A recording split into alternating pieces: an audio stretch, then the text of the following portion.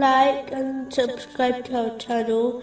Leave your questions and feedback in the comments section. Enjoy the video. Continuing from the last podcast, which was discussing chapter 78, verse 35. No ill speech will they hear therein, or any falsehood. Specifically, it was discussing the importance of avoiding lies. The seriousness of hypocrisy is well known, and according to a narration found in Sahih Bukhari, number 2749, lying is one of the characteristics of a hypocrite. This does not mean one loses their faith and becomes a real hypocrite, like those in the time of the Holy Prophet Muhammad, peace and blessings be upon him.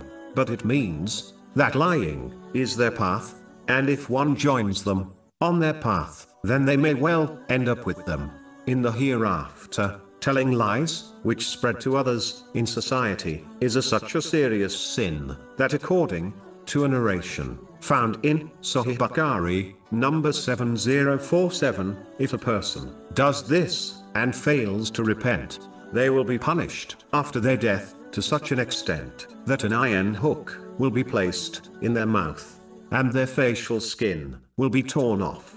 Their face will heal up instantly, and the process will then be repeated. This will continuously occur until the day of judgment. All Muslims desire the company of the angels, yet when a person lies, they are deprived of their company. In fact, the stench that is emitted from the mouth of the one who lies causes the angels to move a mile away from them. This is confirmed in a narration found in Jami Tirmizi, number 1972.